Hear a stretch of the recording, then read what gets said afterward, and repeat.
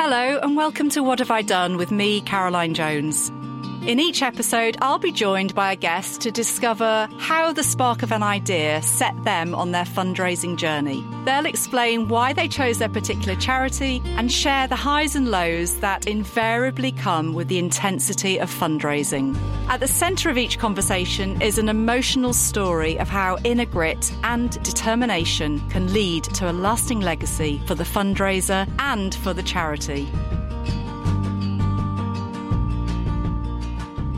Community is at the heart of this episode as I chat to professional photographer Jenny Smith. During the pandemic, domestic abuse rose sharply and Jenny set out to fundraise for Refuge with her front door photo project, capturing socially distanced portraits on people's doorsteps within her North London neighbourhood.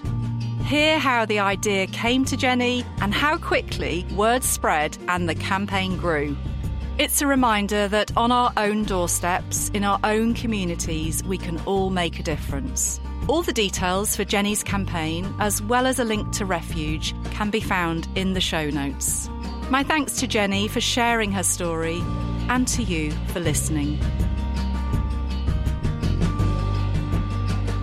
Oh, hi, Jenny. Hello. Thank you. I'm good, thank you. It's so nice to see you. I know, and hear likewise. The technology is working. And, you know, I really want to just say thank you so much again because, you know, this idea, this podcast idea of What Have I Done is really to try and celebrate and raise the lid on exceptional fundraisers. And, you know, you are very much in that category. And I really hope that the listener is going to be inspired and uplifted by your story, because I know your background, I know the story, and I feel it really needs to be shared. And so I'm very excited to have you on today. So thank you. Thank you for having me on. I would really like to start, if we can, with talking about you and who you are and your career, because I think very often with inspiring stories, there is a backdrop and there's something that sometimes doesn't get talked about. And I think for the charity sector and anybody listening here today, it's so interesting to hear about who you are and you know, do you have a creative streak in you? You know, what is it about you? Tell me more about you and your career. Okay. Well, career-wise, I started off as a journalist in radio. And I've always worked in the media industry. So I guess with you saying about being creative, I think that's always been a streak in me. So I started off at a local radio station, moved on, and then started working in PR in London, where I worked with Chris Evans on his breakfast show, and I worked. And I worked at TFI Friday back in the day. And then I went on after that and ended up working at Capital Radio. I worked with Chris Tarrant and various people there. Moved on to a little station called XFM, which was incredible. And I was the head of press for XFM. And we had some amazing talent on that station. People like Ricky Gervais, Stephen Merchant, Carl Pilkington, Zoe Ball, Richard Bacon, you name it. Oh, it absolutely was. I mean, I think it's some of the best years I've ever had in my life, you know, working at that station. Yeah. Especially as the sort of music fan that I am. I love all the kind of indie band music. So working at XFM in particular was a dream come true. Yeah, so that was pretty incredible. And as you say, it's a really creative environment to work in. And I've always been quite a creative person. So have you always had your camera with you? Because this is what you do now. You know, we'll come on to this, but I wonder, did you photograph any of these people? Annoyingly, not really. At XFM, I did start going down to our gigs and photographing the pits, the photographer's pit at some of our gigs. So I did get to do some of that. I missed a trick really by not doing more when I was actually at the station. So when these big names were coming in and sitting on the sofa right next to me, goodness knows why I didn't just say, right, I'm going to start photographing these people. And that's something I regret to this day. I've always had a passion for photography right back to when I was about 10 years old. And I went away on a school trip. My dad had just bought quite an expensive little compact camera, and he'd let me take it, as a 10-year-old on this school trip. And he told all the teachers, look, if she drops it, she breaks it, don't let her worry, don't let it ruin her holiday. It doesn't matter, Yeah. And I remember coming back from that holiday and my dad getting the photographs developed. And I will never forget him talking to my mum, within earshot of me, going, have you seen these photos? They're really good. Look, she's got such an eye for photography. And I think, I don't know whether that's sort of starting me off on that path, hearing my dad sort of being so enthusiastic. Yes, but that's so fascinating, because I can really relate to that myself. When you're praised and when it filters in at an early age, my love of styling clothes, it was always celebrated by my mum and my cousins. It was something that I naturally took to, and so it sounds like you were getting that warmth and that encouragement very early on, and it would set you on your way, really, wouldn't it? Yes. Well, my dad was always keen on photography, and there are photographs of him from when he was like 16, 17, where he'd set up a little dark room at his house and had sort of developed his own photographs. So I think there was always that sort of link between us. Yeah, so you knew it was a possibility you could do it, because you saw your father doing that. Yeah. And how this might sound a really stupid question, but how do you know that you've got the eye? How do you know that you've got that talent? Is it just sort of capturing the moment, particularly with live music? What skill do you need? It's so strange. You just need to have a good eye. I would say you don't need to be a photographer. Don't worry about all the technical stuff. Don't think you need to know all this stuff, because really I would consider myself as self-taught.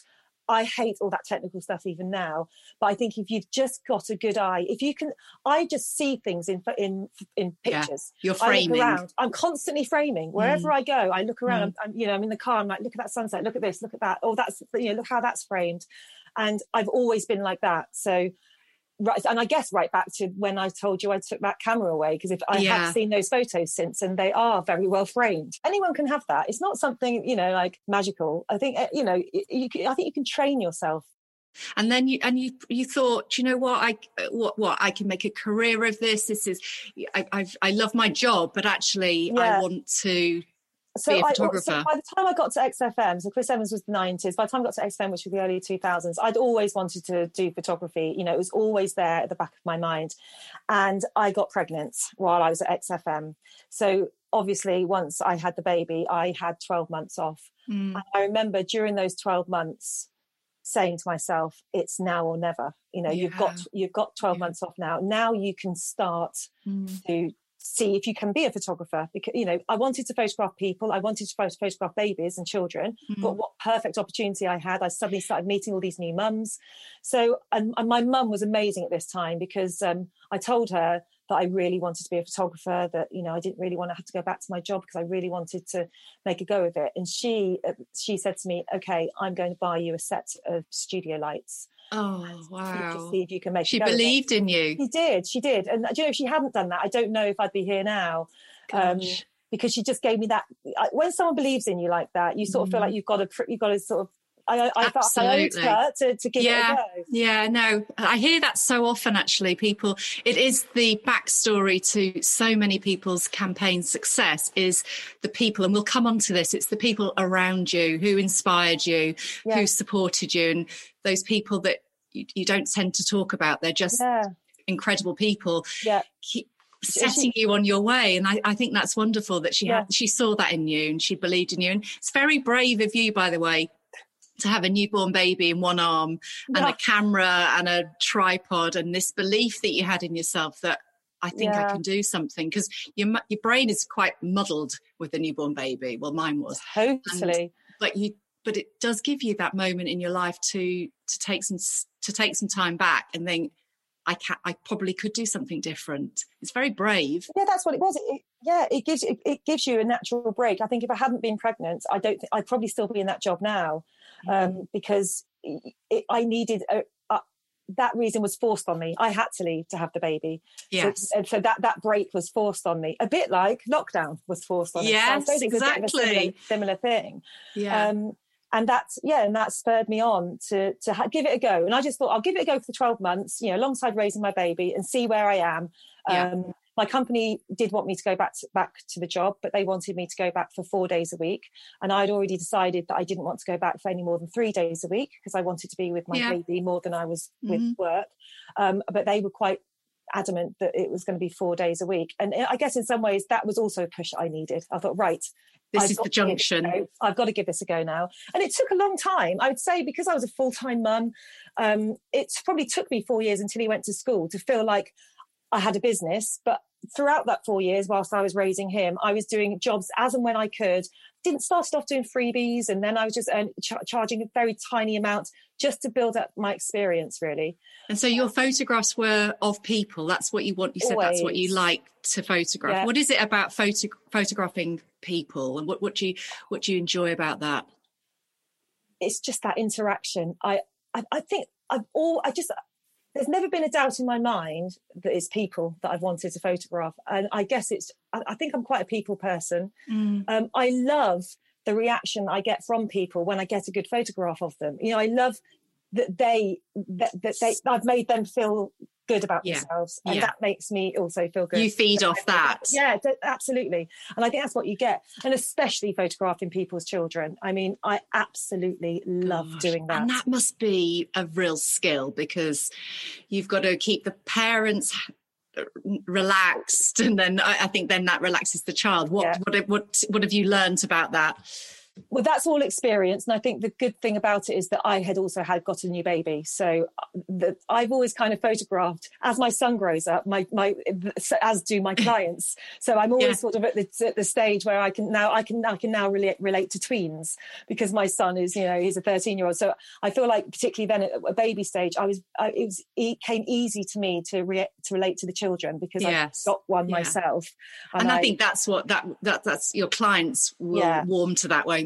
So you're building up this portfolio, you're focusing on people. We're going to talk now about what did you do, what you're doing your successful photography career in North London. You're being a mum, you're successful. Tell me what changed. What was this amazing campaign that you started?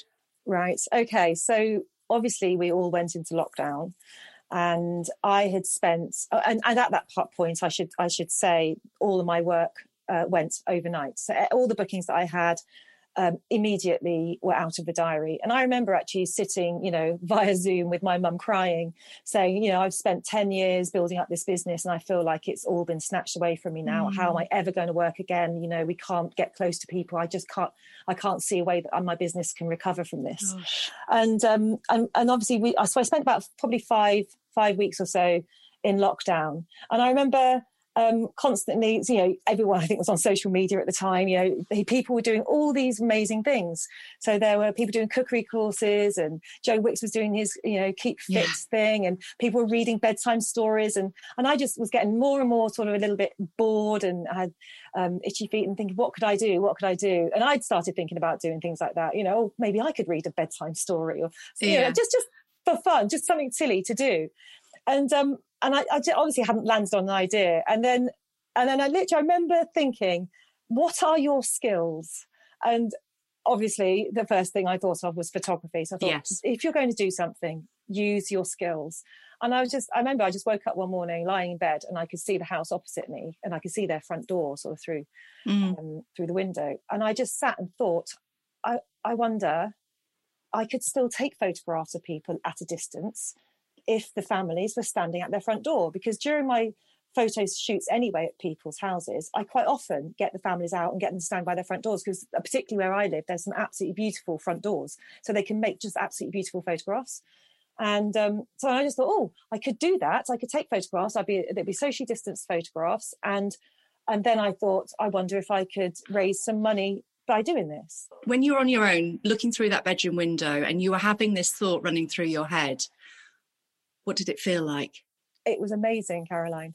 I honestly had, like you said, that adrenaline rush. I knew it. I knew I was onto something. You know, physical symptoms? I just want to. Did you have any? Well, so I had that feeling that day. And then by the next night, I couldn't sleep because I hadn't told anyone at that point. I had the idea and I mulled it over for the day. And I went back to sleep that night, and that's all I could think about. I couldn't get to sleep. My mind was whirring, how I could do it, how I could raise money. You know, would people even do it? You know, so I was, you know, nervous. Even though I knew it was a good idea, but there was still this little doubt in my mind going, is it a good idea? Is it a good idea? I can so relate to this, because I think this is that moment, and people, you know, you read about other people's campaigns, and I'm fascinated to feel that emotional moment, and you've expressed it so well. So you've got this idea in your head, you've mulled it over.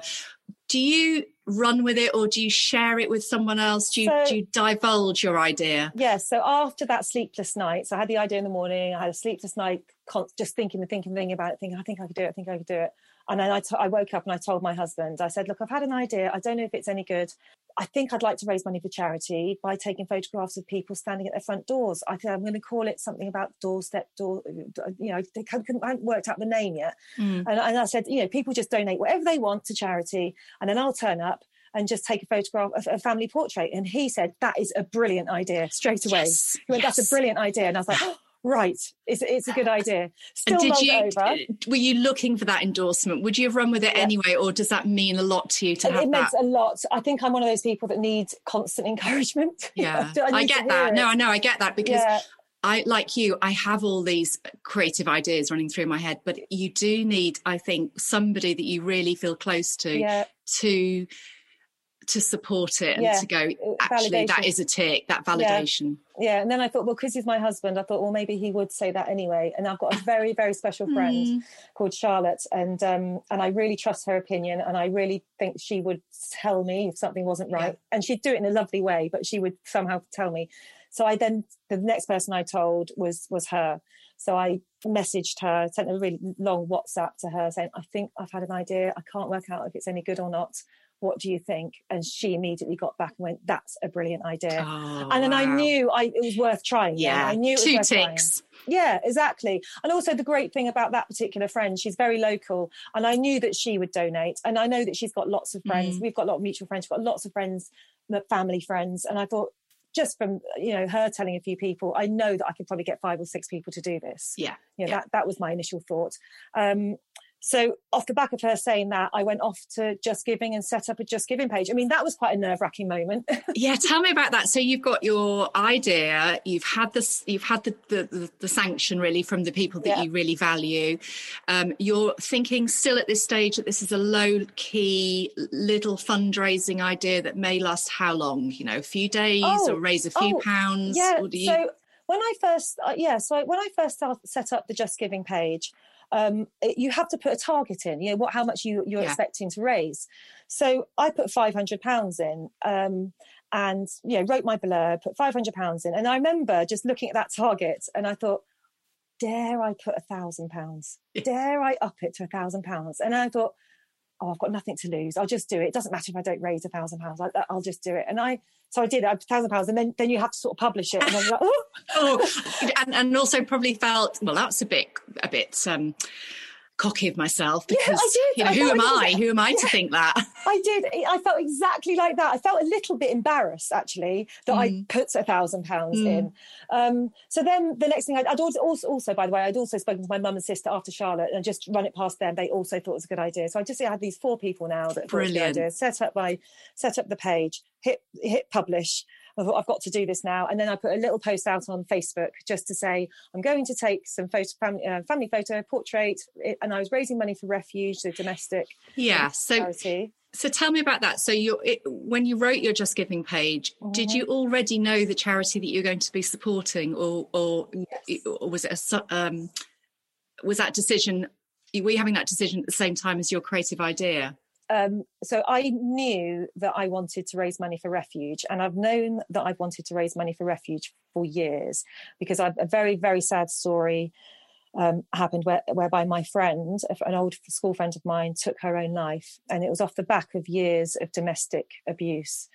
And I bumped into her a few years before she'd told me this story. So I donate to Refuge anyway, and I'd always wanted to do something. And it hasn't been like constantly playing on my mind, what can I do? But I've always known if I was going to raise money for anything, it was always going to be Refuge. Yeah. And then when we went into lockdown, obviously Refuge and domestic violence hit the headlines, because I think they, on Refuge website, they said that they'd had a 700% increase in traffic to their website when we went into lockdown. Absolutely horrifying numbers. 1 in 3 women will experience some form of domestic abuse in their life, 1 in 3. And there's something like, I think it's 2 women a week are killed by a partner or former partner. Gosh. So it's absolutely shocking statistics, and it was all heightened by lockdown. So yes, Refuge was always going to be the charity that I was going to raise. Did you find that knowing that information and finding out more about the charity, did that drive you forward with your creative idea? It did. What it did is it gave me the confidence to do it, because I just thought this charity is too important, and I felt that people would donate. I just thought you can't not donate to this. It was already, like I said, it was making headlines, because lockdown was scary enough for most of us, let alone if you were locked inside your house. Absolutely, the person you need to escape from. So the idea of the doorway, that the people, families and people and individuals standing in their doorway, there's a link there, isn't there? I think absolutely. I said quite often in my post I did on social media, the front door should be a symbol of safety, and for many it wasn't. It's a symbol of fear, and that's why I felt the project and Refuge, the charity and the project idea, really kind of worked well together. Yeah, there's something so simple in that message, Jenny. Yeah. So clever and so effective, and I think very often it's only when you stand back months or years later and you look at what your idea was and those 2 links, it's just that simplicity and that simple message. And I think your idea was perfect, the message of what's going on behind the door, but cherishing those people in front of the door and celebrating them.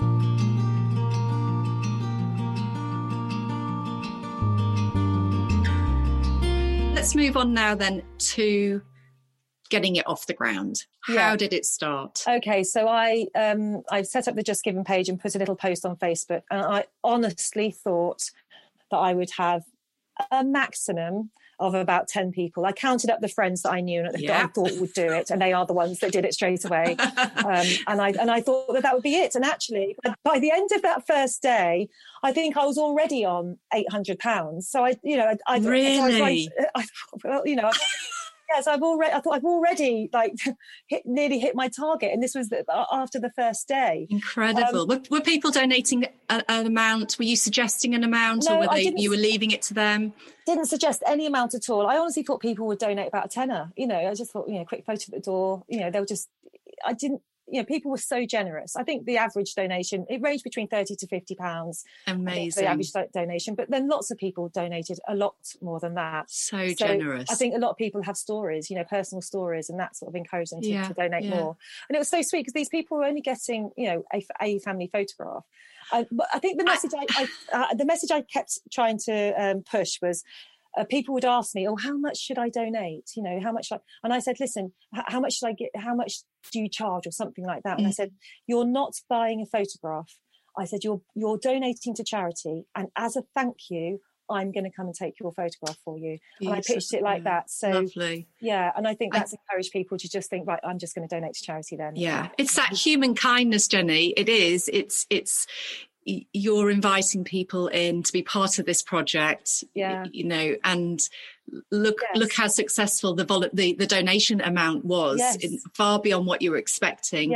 So can you just give me an idea of, you arrive on people's doorsteps, but before that, how do you arrange all of this? Because I'd like to get into all the nitty gritty, please. I'd like to know, did you have a strategy, or did the phone just ring every morning and you go, I'm in the area, I'll nip round.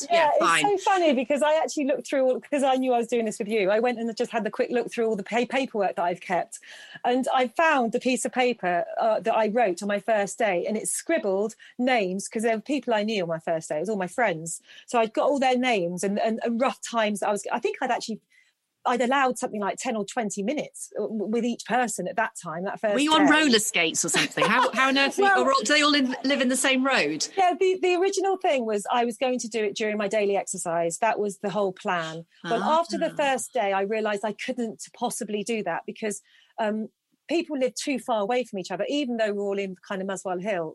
I would never have got to anyone if I was walking it. So actually, even on the first day, I had to drive, which was the first time I'd been in my car for something like 6 weeks. Yeah. So you had a schedule, did you? Did you have? Yes. So let's talk about those first 10 people. Yes, the first 10, I had a piece of paper, scrap of paper, that I'd just written down their names and what time I was going to go to see them. I'd phoned up all the families, or I'd emailed them because they would have donated and emailed me. So I emailed them, I'm going to come to you. It'll be about 11:10. Is that all right? Yeah. And that's what I did for the first 10 people on that first day. And then off the back of that, I thought, I'll tell you what I'll do. I'll put a little montage of some of these people and I'll put that on Facebook because that might encourage one or two others to donate. So just before we go back up, before it goes big, your 10 people that you photographed, are they families? Are they individuals? How do you prepare people that maybe haven't had their picture taken before? Yeah, they were all families from memory that first day. They were all families. And as I said, I knew all bar one of them. I knew anyway. Okay. So it was like just turning up, and I hadn't seen these people for weeks because we'd been in lockdown. Yeah, so it was a bit of like hanging out with your friends. Yes, it was such a treat. I tell you, that day was one of the best days I had because I hadn't physically seen anyone for such a long time, and suddenly here they all are, like real people standing here, and I bet they were as equally excited to see someone beyond their family. That's exactly right, because they hadn't seen anything. Suddenly they had this little activity to do. Oh, we're going to go and sit on the doorstep now and get some photos. So that was lovely. And they all, it was easy. I mean, because I do this for my job anyway, it was very easy to just direct them and tell them where to stand and what to do. On that very first day, though, I very quickly realised that what I should have done, and then what I did start doing, is I should have really worked out properly when they had the sun on their door and when they didn't have the sun on their door. Okay, so I needed to know. Yeah, because if the sun was on their door, it was far too bright. They were squinting. There were shadows. I would never take a photo in bright sunlight. And of course, on that first day, I hadn't thought that through properly. I just thought, it'd be okay. Let's just pause there because here comes that problem. I think every campaign there is that moment of, I hadn't factored, because I've not done a business plan. Yes. That moment, for me personally, it was when on day 5, suddenly I had no photographer. I needed you, Jenny. I needed you to turn up because my girls had gone back to school. They were my photographers.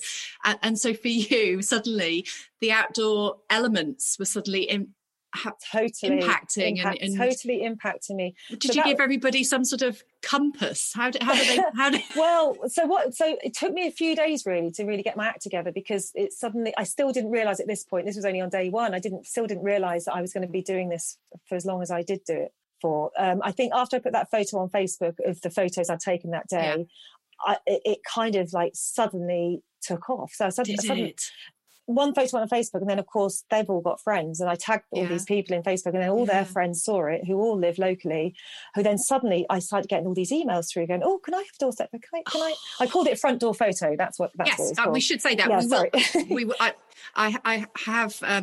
I will at the end provide all the links and all the information about you, because it's such a clever name, Front Door Photo Project. So you're there, you're clicking onto your Facebook at night, you've done your 10 friends, and you're sensing what? Well, I suddenly saw all these emails coming through, and it wasn't like a massive amount, it was manageable the next day, but it was suddenly like, that's quite a few. So then I had to start. Then this whole thing about the sun started to plague me. Of course, do you remember lockdown was boiling hot pretty much every day? Do you remember how much sunshine? Absolutely. So I couldn't risk turning up at someone's house, having if they'd just donated, and me say, I'm sorry, or provide a horrible photograph. I couldn't then just say, here you go, and everyone's got their eyes shut. So shadows across their faces. So then these next few that came through the next day, I had to ask them, when do you get the sun? And then I had to then start working out in my mind again on a piece of paper and a pen. Okay, I'll go to them in the morning because they don't have the sun in the morning, and then I'll go to them in the afternoon, and sort of worked out like that. I think it got to day 3 or day 4 where I had to get my 13-year-old son to come and show me how to use Excel. My goodness, you've gone off the paper onto a spreadsheet. Yeah, okay, suddenly, this is becoming a very formal project. Yeah, exactly. Now. So for the first sort of 3 days, I think, obviously I've been putting photos on Facebook, and it'd been building. I mean, I actually likened it to that graph they kept showing us about the virus, about having to flatten the curve. It literally shot up like that graph. That's how quickly the emails were coming in. And it peaked, and then eventually I managed to flatten it off. What at that point, though, were you getting inquiries beyond London, or because Facebook is global, isn't it? So how are you keeping it to manageable your London local area, or did you ever contemplate going wider? No, because I had far too many in the local area. But on my Just Giving page, I specified Muswell Hill, and I think at the time I'd said surrounding areas. So I think I mentioned Crouch End and Palmer's Green, because I'm sort of that way. So I think I'd mentioned those sort of 3 places on my Just Giving page. But do you know what? It didn't matter that I'd written that down, because people just didn't read the Just Giving page. No. They just immediately donated, emailed me, said, I donated, can I have a photo? I'm in Finchley. So nothing was miles away from me, but it wasn't as local as I wanted to keep it at the time. So, and of course they'd donated. There was no way I couldn't not turn up.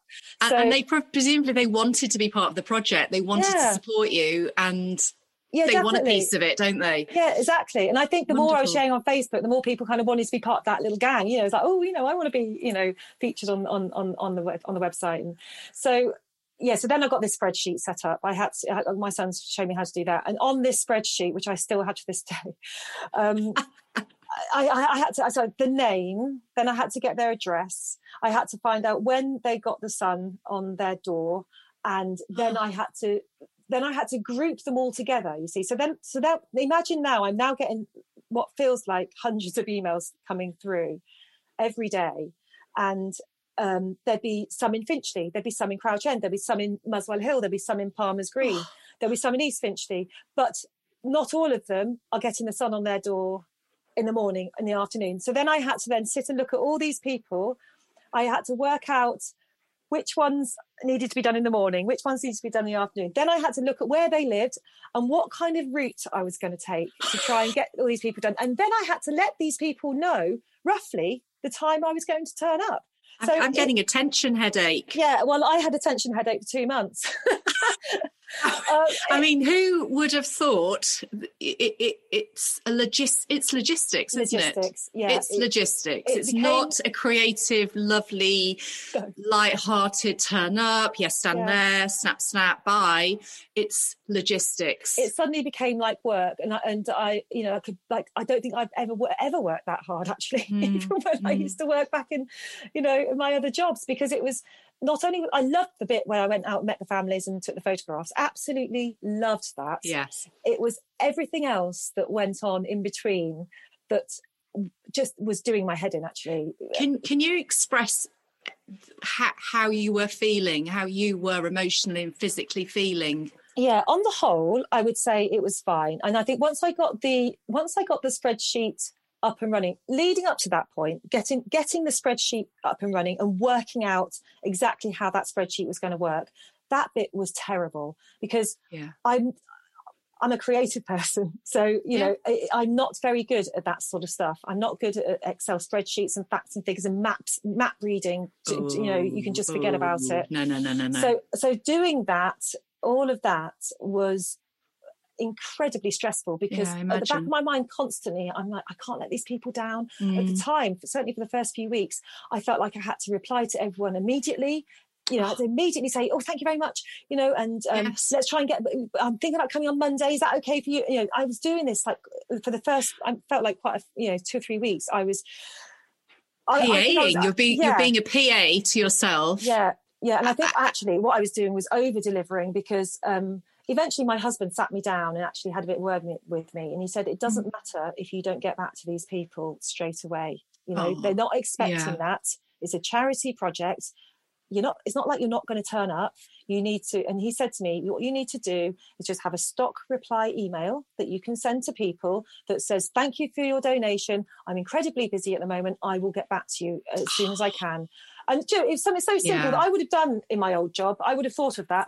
Yeah, but you were so close to it. You were right in the thick of it, and you needed your husband. Yeah, I needed him to say that, didn't you? You needed to hear that. And did that help? Totally hearing helped. that. Yeah, it helped. Well, it just gave me a little bit of breathing space. So I did. I started doing that. I replied to everybody. Everyone got their reply saying thank you very much, and then I was able to just sit back and then try and work out this route, and when I was going, much more calmly and clearly, because I didn't feel like the pressure to reply to them now and say I'll go on Monday, and then think, I'm going to Crouch End on Monday, but these people need to be done on Monday, and they're in East Finchley, and how am I going to do it? And they, and that constant feeling of pressure, that bubbling feeling, how does it come through for you? How do you deal with that? Well, what happened eventually? So I'll just sort of slightly backtrack. So it started off obviously with me doing these 10 people.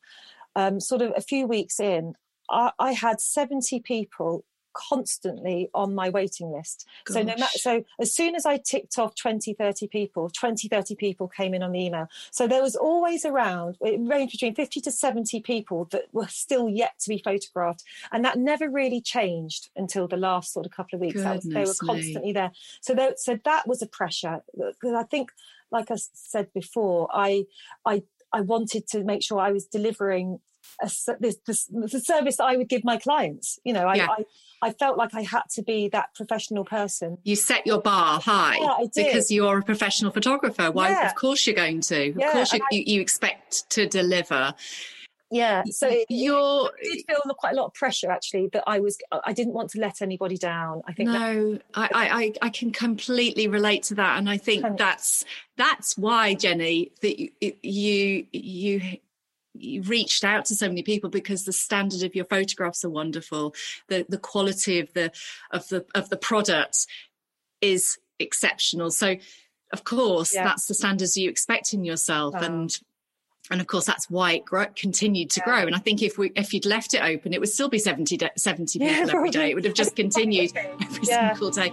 Hi, you're listening to What Have I Done with me, Caroline Jones. And now back to the conversation.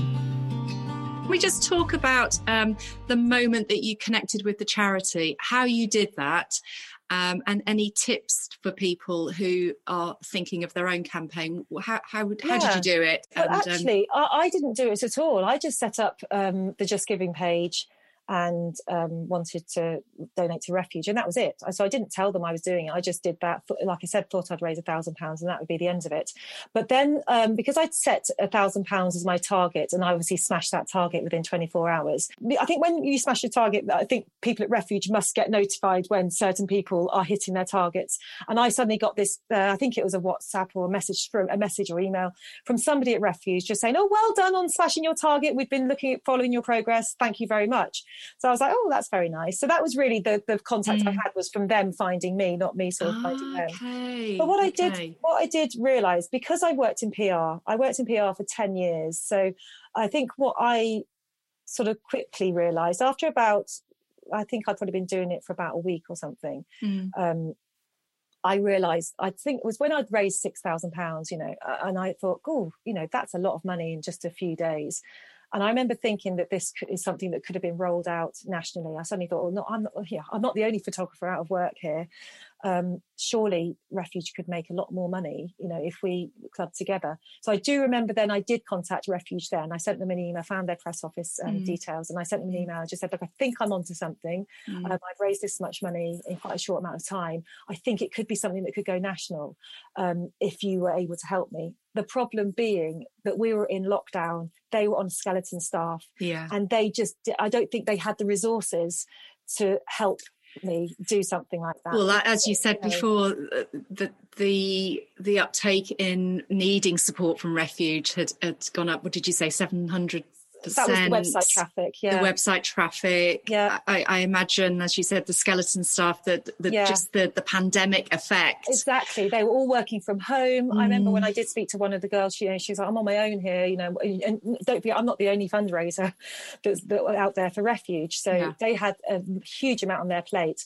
So they weren't able to enable me, because what it needed, I guess, was an appearance on This Morning or something like that, whereby you'd say, like, any photographers out there that are twiddling their thumbs, what about doing this and raising money? Scale it up. Yeah, and scale it up for Refuge. I mean, the great thing about it is that other photographers did start doing it anyway, which was amazing, and also all around the world, there were other photographers like me that had the idea who started doing it in their own areas. So taking photographers have raised an awful lot of money for lots of different charities over lockdown by doing exactly what I did. I think it's been incredible, that community of skill coming together and pivoting and thinking, right, I can do something practical with my skill set. Yeah. And so for you mentioned £7,000, but you raised more than that, didn't you? I did raise more than that. Tell me how much you raised. In total, I was doing it for 2 months, and at the end, I raised £21,284. It's amazing. Yeah. Amazing. From that moment, Jenny, that you were looking out of your bedroom window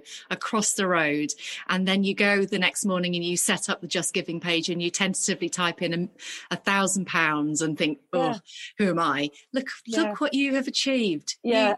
It is incredible, because it's proof that you can do something from a very simple idea, and you should be incredibly proud of yourself. I hope you are. Oh, thank you. It's an amazing feeling. I think it's quite addictive. You probably felt this as well. It's raising money becomes very, very addictive, and I was constantly posting updates on my social media going, guys, I've raised £5,000. And then I was like, can I make it £10,000? And then I'm like, can I make it 50? And then the support that you're getting from people that have been following you, and you can do it.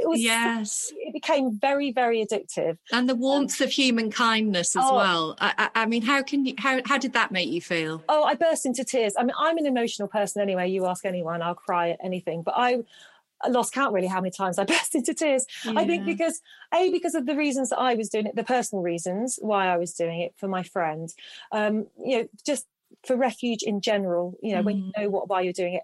And then I'm the sort of person that cries when people are kind, and the thought of all those people just donating that money, whenever people donated, certainly some people that I knew couldn't really afford it, donated, and those people made me cry. Oh, I'm going to cry now. I know. I totally hear that, and I can hear it in your voice actually, how much it has meant to you, and how kindness drove you forward. Yeah, and also people, and the strangers. I always think that it's incredible that you'll never. Yeah. I mean, you did get to meet your donors. Yes, I didn't get to meet my donors, and I was forever grateful and inspired by those people. I think that human kindness. Well, it was wonderful, wasn't it, during the lockdown? I really felt that in our communities. Really was. It was absolutely lovely, and I absolutely loved meeting these people. Everyone was so kind, and they were grateful. I thought, God, no, don't be grateful to me. You're the ones that have donated, and they'd be so kind of like, thank you for coming, and then we had a little chat about how their lockdown had gone, and you were their lockdown lift up, weren't you? You were there. She's coming. Let's get my lippy on. Yes, it was. Let's get the pajamas off. Put some normal clothes on. It was so funny. It was actually really funny, Caroline, because some people, most of them, I would say, were just what you said. It was the first time a lot of the women had put any makeup on in weeks.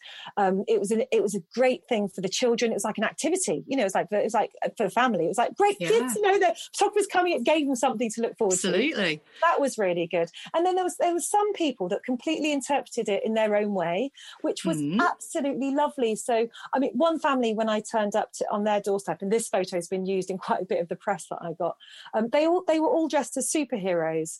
And it was the first, first family. Which one? Just random kind of superheroes in capes. Yeah, they had these matching capes and masks. There were 2 different girls and the mum and dad. And I got such an amazing photograph of them, the energy that they had and the excitement, the fact that they put this kind of thought into it was lovely. And Brilliant. So I shared that one on my social pages. And then off the back of that, every now and then I'd get the odd family that just done something a little bit different.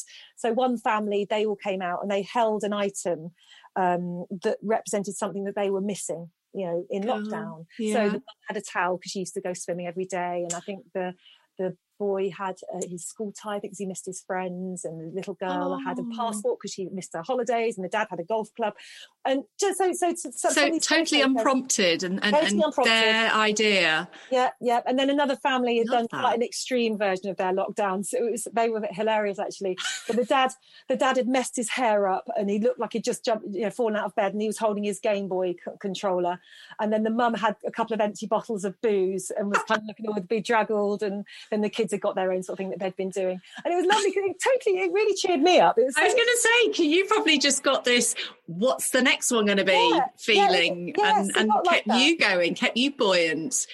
How important was social media for you during your campaign? It was absolutely crucial. It was crucial. Now, I'm terrible at social media. If you look at my Instagram page, you'll see absolutely loads of posts for this front door photo campaign. But if you go just before that, and you go after that, there's hardly anything on there because I'm not very good at it. But because I had that real reason to, because I knew every time I posted, I got more donations. I knew that it was absolutely vital. So I shared every single day a little montage of a few of the families that I'd done that day. And off the back of that, obviously their friends saw it and they donated. But just anyone, random people donated. So if you're listening and you're thinking of starting a project, but you don't really get social media, what would you say? What advice have you got there for, would you say go on a course, or would you say just get on with it, have a go? I would say that even if you don't know much about social media, somebody that will. You might have teenagers, you might have, nephews, because someone will know all about it, and just go and tap them up for some information, because it's not hard, actually. It's not hard. You just need to have the time and the willingness to do it. So you had Facebook, didn't you? So you had your Facebook account was your main sort of start point. Yeah, Facebook and Instagram. Instagram. Yeah, they were my Twitter? Well, I have a Twitter account, and I think I've possibly posted on there 10 times in total in the last 10 years or however long. So when I did this, I did post on Twitter a couple of times, but because hardly anyone follows me on there, it wasn't. And I think because although you can put photos on Twitter, Just Giving posts a lot on Twitter. Yeah, I think that's where they will probably repost what you're doing and support you. So I know I got lots of sort of, they would occasionally, when you reach a certain figure, you'd get an emoji or a little GIF post, and they support you on that. Yeah, I think I looked you up, Jenny. You are a Just Giving legend. I am. Yes. I mean, do you have a badge? I would wear that all the time. I'd probably have a T-shirt printed with that on it. Yeah, How does it feel to be a legend? But when they did this little series, a mini sort of social media documentary series called Just Giving Lockdown Legends. Did they? And they picked, I don't know how many of us there were, about 10 people.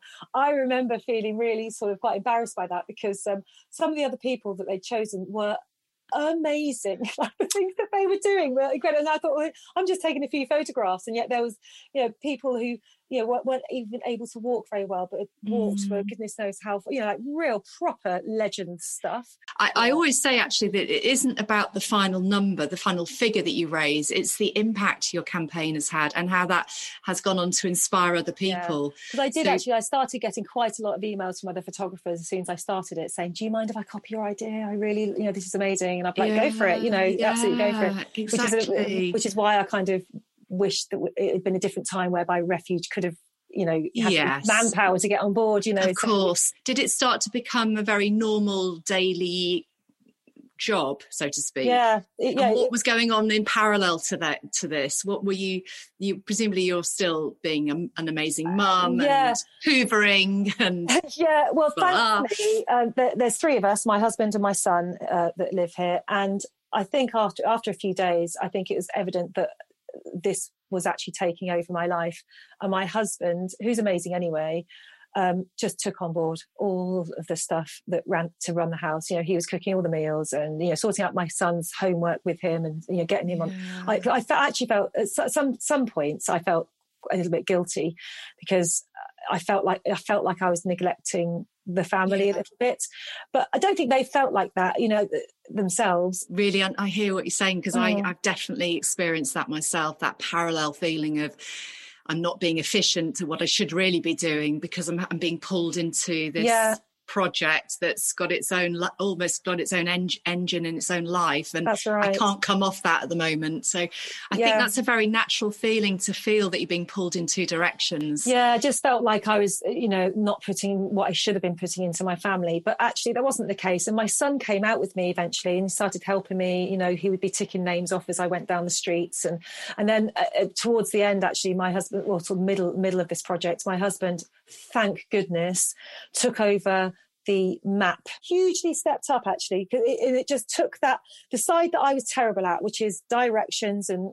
you know, just directions. Really, I'm feeling it's making me feel edgy. He just jumped in the car and then he started driving me around. Even that saved time, you see, because normally I'd be driving myself, stop in the car, getting my stuff out of the car, go into the house, getting back in the car, you know, where it just sped things up because I could just get in the car and my chauffeur would take me to the next house. I love that. Yes, so it just took a level of pressure. Yeah, it took a level of pressure. It took the pressure off, and it's those things that ease you into it and allow you to be brilliant at what you're really being brilliant at. Yeah. And they were both really proud of me as well, so that helped with me feeling guilty, because I could see that they were both really proud and they encouraged it. And we actually have up in my office where I work, where the spreadsheet is, there's also a TV up there. And so I used to say to them, will you please come up and watch TV up here tonight? Because even though I'm on my computer, I just want to be in the same room as you guys. So even though I wasn't watching it with them, they were there, and I felt like still part of the family, even though I'd be up till God knows what time every night sorting. And presumably you were editing the pictures and doing. I mean, you know, I've just forgotten all about that. But you are editing. You're choosing which one. You're sending then that to the customer. It's all of that as well. So I get home, I download the photographs, I choose the best photograph of each family. I then have to name the photograph to make sure that the right family got the right thing. And then I'd have to email that photo to that family. So that bit, as you can imagine, that took just as long as sorting out the routes and everything. So that's why I was up till goodness knows what time every night sorting that side of it out. Yeah. And then the payoff would be the next day when I'd actually see the families and photograph them, and I'd be all happy again, and it G'd me up. And so that was almost the light bit with the photography side of it, but it's the admin either side. And I think that it's interesting to hear that, because behind every successful campaign there is all the hard work that goes behind it that's very often just not talked about. Not because people aren't interested. It's possibly because we don't think it's of interest to anybody. And would you really want to know about my spreadsheet? Really? And I would actually. Yeah, I've got such a massive respect now for anybody who starts a fundraising campaign like that. You know, I would never have thought, and as I'm sure none of these people thought, about the logistics that went into just keeping it going. You know, it's it really does. It fries your brain. It fries your brain, and also your wellness, your well-being, because the buck stopped with you. And if you weren't feeling it that morning when you woke up, or you had a sore throat, or you just weren't feeling great, you there's an enormous pressure on you, on your shoulders, to deliver and to turn up and wherever you are and smile, and that takes a huge amount of energy, I'd imagine. It does. I remember on the whole, everything was good. You know, I mean, there were obviously pockets of stress, and I got used to just doing the work. I just got used to that being my life. Yeah. There were two or three moments, I think, within the 2 months where I thought I couldn't do it anymore. I remember one day I came home. I'd probably photographed 30 people that day, which, bearing in mind they lived all over the place, that was far too many actually to do in one day. And not only that, sometimes I would get to a street and the neighbour saw what I was doing. Do you mind just taking my photo? I will go and donate now. And so and I'd be, yes, that's fine. Go and donate and I'll come and do you. But then I had to write their name down on my piece of my spreadsheet that I'd printed off. Then I'd have to remember where they slotted in for when I got home for renaming that image. And that happened on this particular day when I had 30 people. I had that sort of scenario about 3 or 4 times. And when I got home, I was absolutely exhausted, and I sat on the stairs and I burst into tears. I was like, I can't do it anymore. I can't. Yeah. My head's exploding. Yeah. Yes. My goodness me. I felt like, how can I can't cope. And then here comes Chris again, with his wise words, and he'd be, Jenny, I totally hear you. Just, have a cup of tea, have a chill out, and then don't decide anything today. You've got to sleep on it, and then see how you feel in the morning. And he said such good advice. And every time I woke up in the morning, I was like, yeah, I'm ready to go again. It's totally fine. Yeah.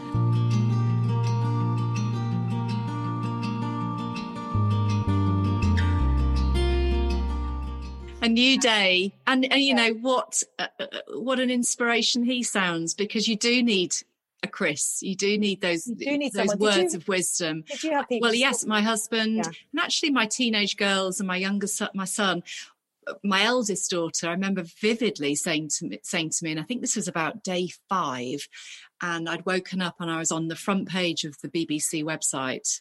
This is day 5, right? Wow. So I'd got 5 photographs of myself.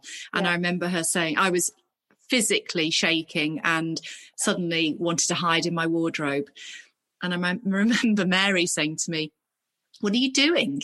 And I said, I don't know. I just don't want to leave the house. She said, well, tough luck. I want to go shopping. You're getting in the car. We're going. We're just going to get on with it. And she reminded me that normality has to go on, and small steps. It's my one advice actually to people is, if you do take on a campaign, particularly if it's a long period of time, just take it day by day, hour by hour sometimes. Just slowly do it. Don't try and look too far into the future. Yeah, I would definitely give the same advice as well, Caroline, because, it would be too overwhelming. If I'd known when I started that I was still going to be doing it in 2 months, and if I'd known what was going to go on in between, I'm not sure. I don't know how confident I would have been to start it in the first place. But you're right, because every day was just one day at a time, Yeah. And it's such a learning process. And I'm so delighted that I did it. I don't want this podcast in any way to sound like it was, I don't want people to think, oh my God, that sounds awful, I'm not going to start a campaign. It wasn't like that at all. 90% of my time was absolutely fantastic. And it was uplifting, encouraging, and an amazing thing to do, and to raise that kind of money was incredible. It just does come with a level of work that you learn about as you go along. Very much. I think that's a really wise statement, and it is that 10% of effort and emotion, and you learn to live with, actually. But it is the joy of something that you're doing that's so creative and is coming from a passion that you have, which is why it was successful and why you resonated with so many people. I think that would be my advice actually to people if they are going to start a campaign, is to do something that you're passionate about. Like I said at the very beginning, I was looking at doing all these other things, like, can I read a bedtime story? Could I do a cookery class? I think you've got to just look at what you are good at and what you love to do, because that passion will keep you going. If it does suddenly take off like mine did and yours, that passion, the original passion, will keep you going all the way through. Such good advice, because you're not having to learn a skill. You have the skill. Exactly, you have the skill. But very often it's hard to realise, what is it that I'm good at? Because, you look around, and that can take a while, actually. You can look, like you were looking at other people's doing different campaigns, cookery or art or whatever it was. But once you discover yourself, what your core strength is, and very often it's something that no one else has. You've got that very specific thing that you're so skilled at. What one thing did you learn about yourself then, do you think? I'm more resilient, I think, than I realised. I realised that just going back to social media, it's taught me how important social media can be, and if you do put the effort in, it does pay off. I think I've learnt that, I really should be doing it now. I think I will sort of like remind myself about that. I think I really enjoyed having a project on the go like that. So I've since I've done that project, I've got 1,000,001 ideas in my head of other things I want to do. So many ideas. Yeah. They're not even related to photography, some of them. And I think it's taught me to go for it. So, even though I am sort of a bit like, oh, can I do this? Can I do? One of these ideas, I am going to do it, and I've told myself in January I'm starting this particular project. So I think it has taught me to just go for it, you shouldn't sort of sit around. So this idea that you've got in January, you're going to run with it. You don't need to share it with me, but are you going to do it? Do you really believe that you're going to do it? Yes, I've been talking about this idea now for about a year and a half. Okay. It sort of half involved a podcast. I'm going to get you to come back and talk about it, because I think that could be another lovely conversation. Yeah. Finally, what one piece of advice would you give to anyone listening who has a spark of an idea? Oh, what advice would I give? Pursue it. Don't just have faith in yourself. I think you've got to believe. If you've got that idea and it makes you feel something inside, if you feel like I did, it's like that butterfly moment where you think, I think I've landed on something. I think every single time it's worth acting on that, because I think there will be something in it. Because if you've got that excitement, if you know that there's an idea there, just give it. What have you got to lose? I think that's the main thing, isn't it? Completely. What have you got to lose? No one needs to know about it. No one need ever know. And it can take you in the most amazing, wonderful directions, as it did with you. We've discovered each other, haven't we, through this? Yes, exactly. And the other amazing thing that has happened for me, which does get me emotional, is that I, at the beginning of lockdown, lost all of my work. And I had a lot of corporate work lined up, and it still hasn't come back. But do you know what's happened? I have been inundated with bookings from the front door photo families that I photographed. Wow. So they have kept me going, and that was something that I would never, ever have predicted would happen. Amazing. I've suddenly got 500 people on my spreadsheet. The spreadsheet on the spreadsheet. The spreadsheet is actually full of potential clients now, and so suddenly, I get bookings now quite regularly now from people who, even if they hadn't booked me, had heard about me via the Front Door Photo campaign. So that's another unexpected, massive bonus that I cannot thank these people enough. Not only did they donate to Refuge, but they're now donating to me in a way. They've now kept my business afloat while I wait for my other work to come back. So inspiring. Yes. I just think it's the stepping stone to something else. And I feel with you, Jenny, that it will continue. That your brain, as you said, with these thousands and thousands of ideas, there will be more to come, I predict. Watch this space. So. Can I just say, you are an inspiration to so many people that, if you've got a camera, if you've got an idea, you take it, go with it, run with it, because look what you have achieved. And I just want to say thank you so much for your time and for talking to you. I could talk to you for days. Likewise. Thank you so much, Jenny. Thank you, Caroline, so much. Lots of love. What Have I Done is a Just Voices production and is sponsored by Just Giving. Edited and mixed by Russ Keffert at Audio Egg and presented by me, Caroline Jones.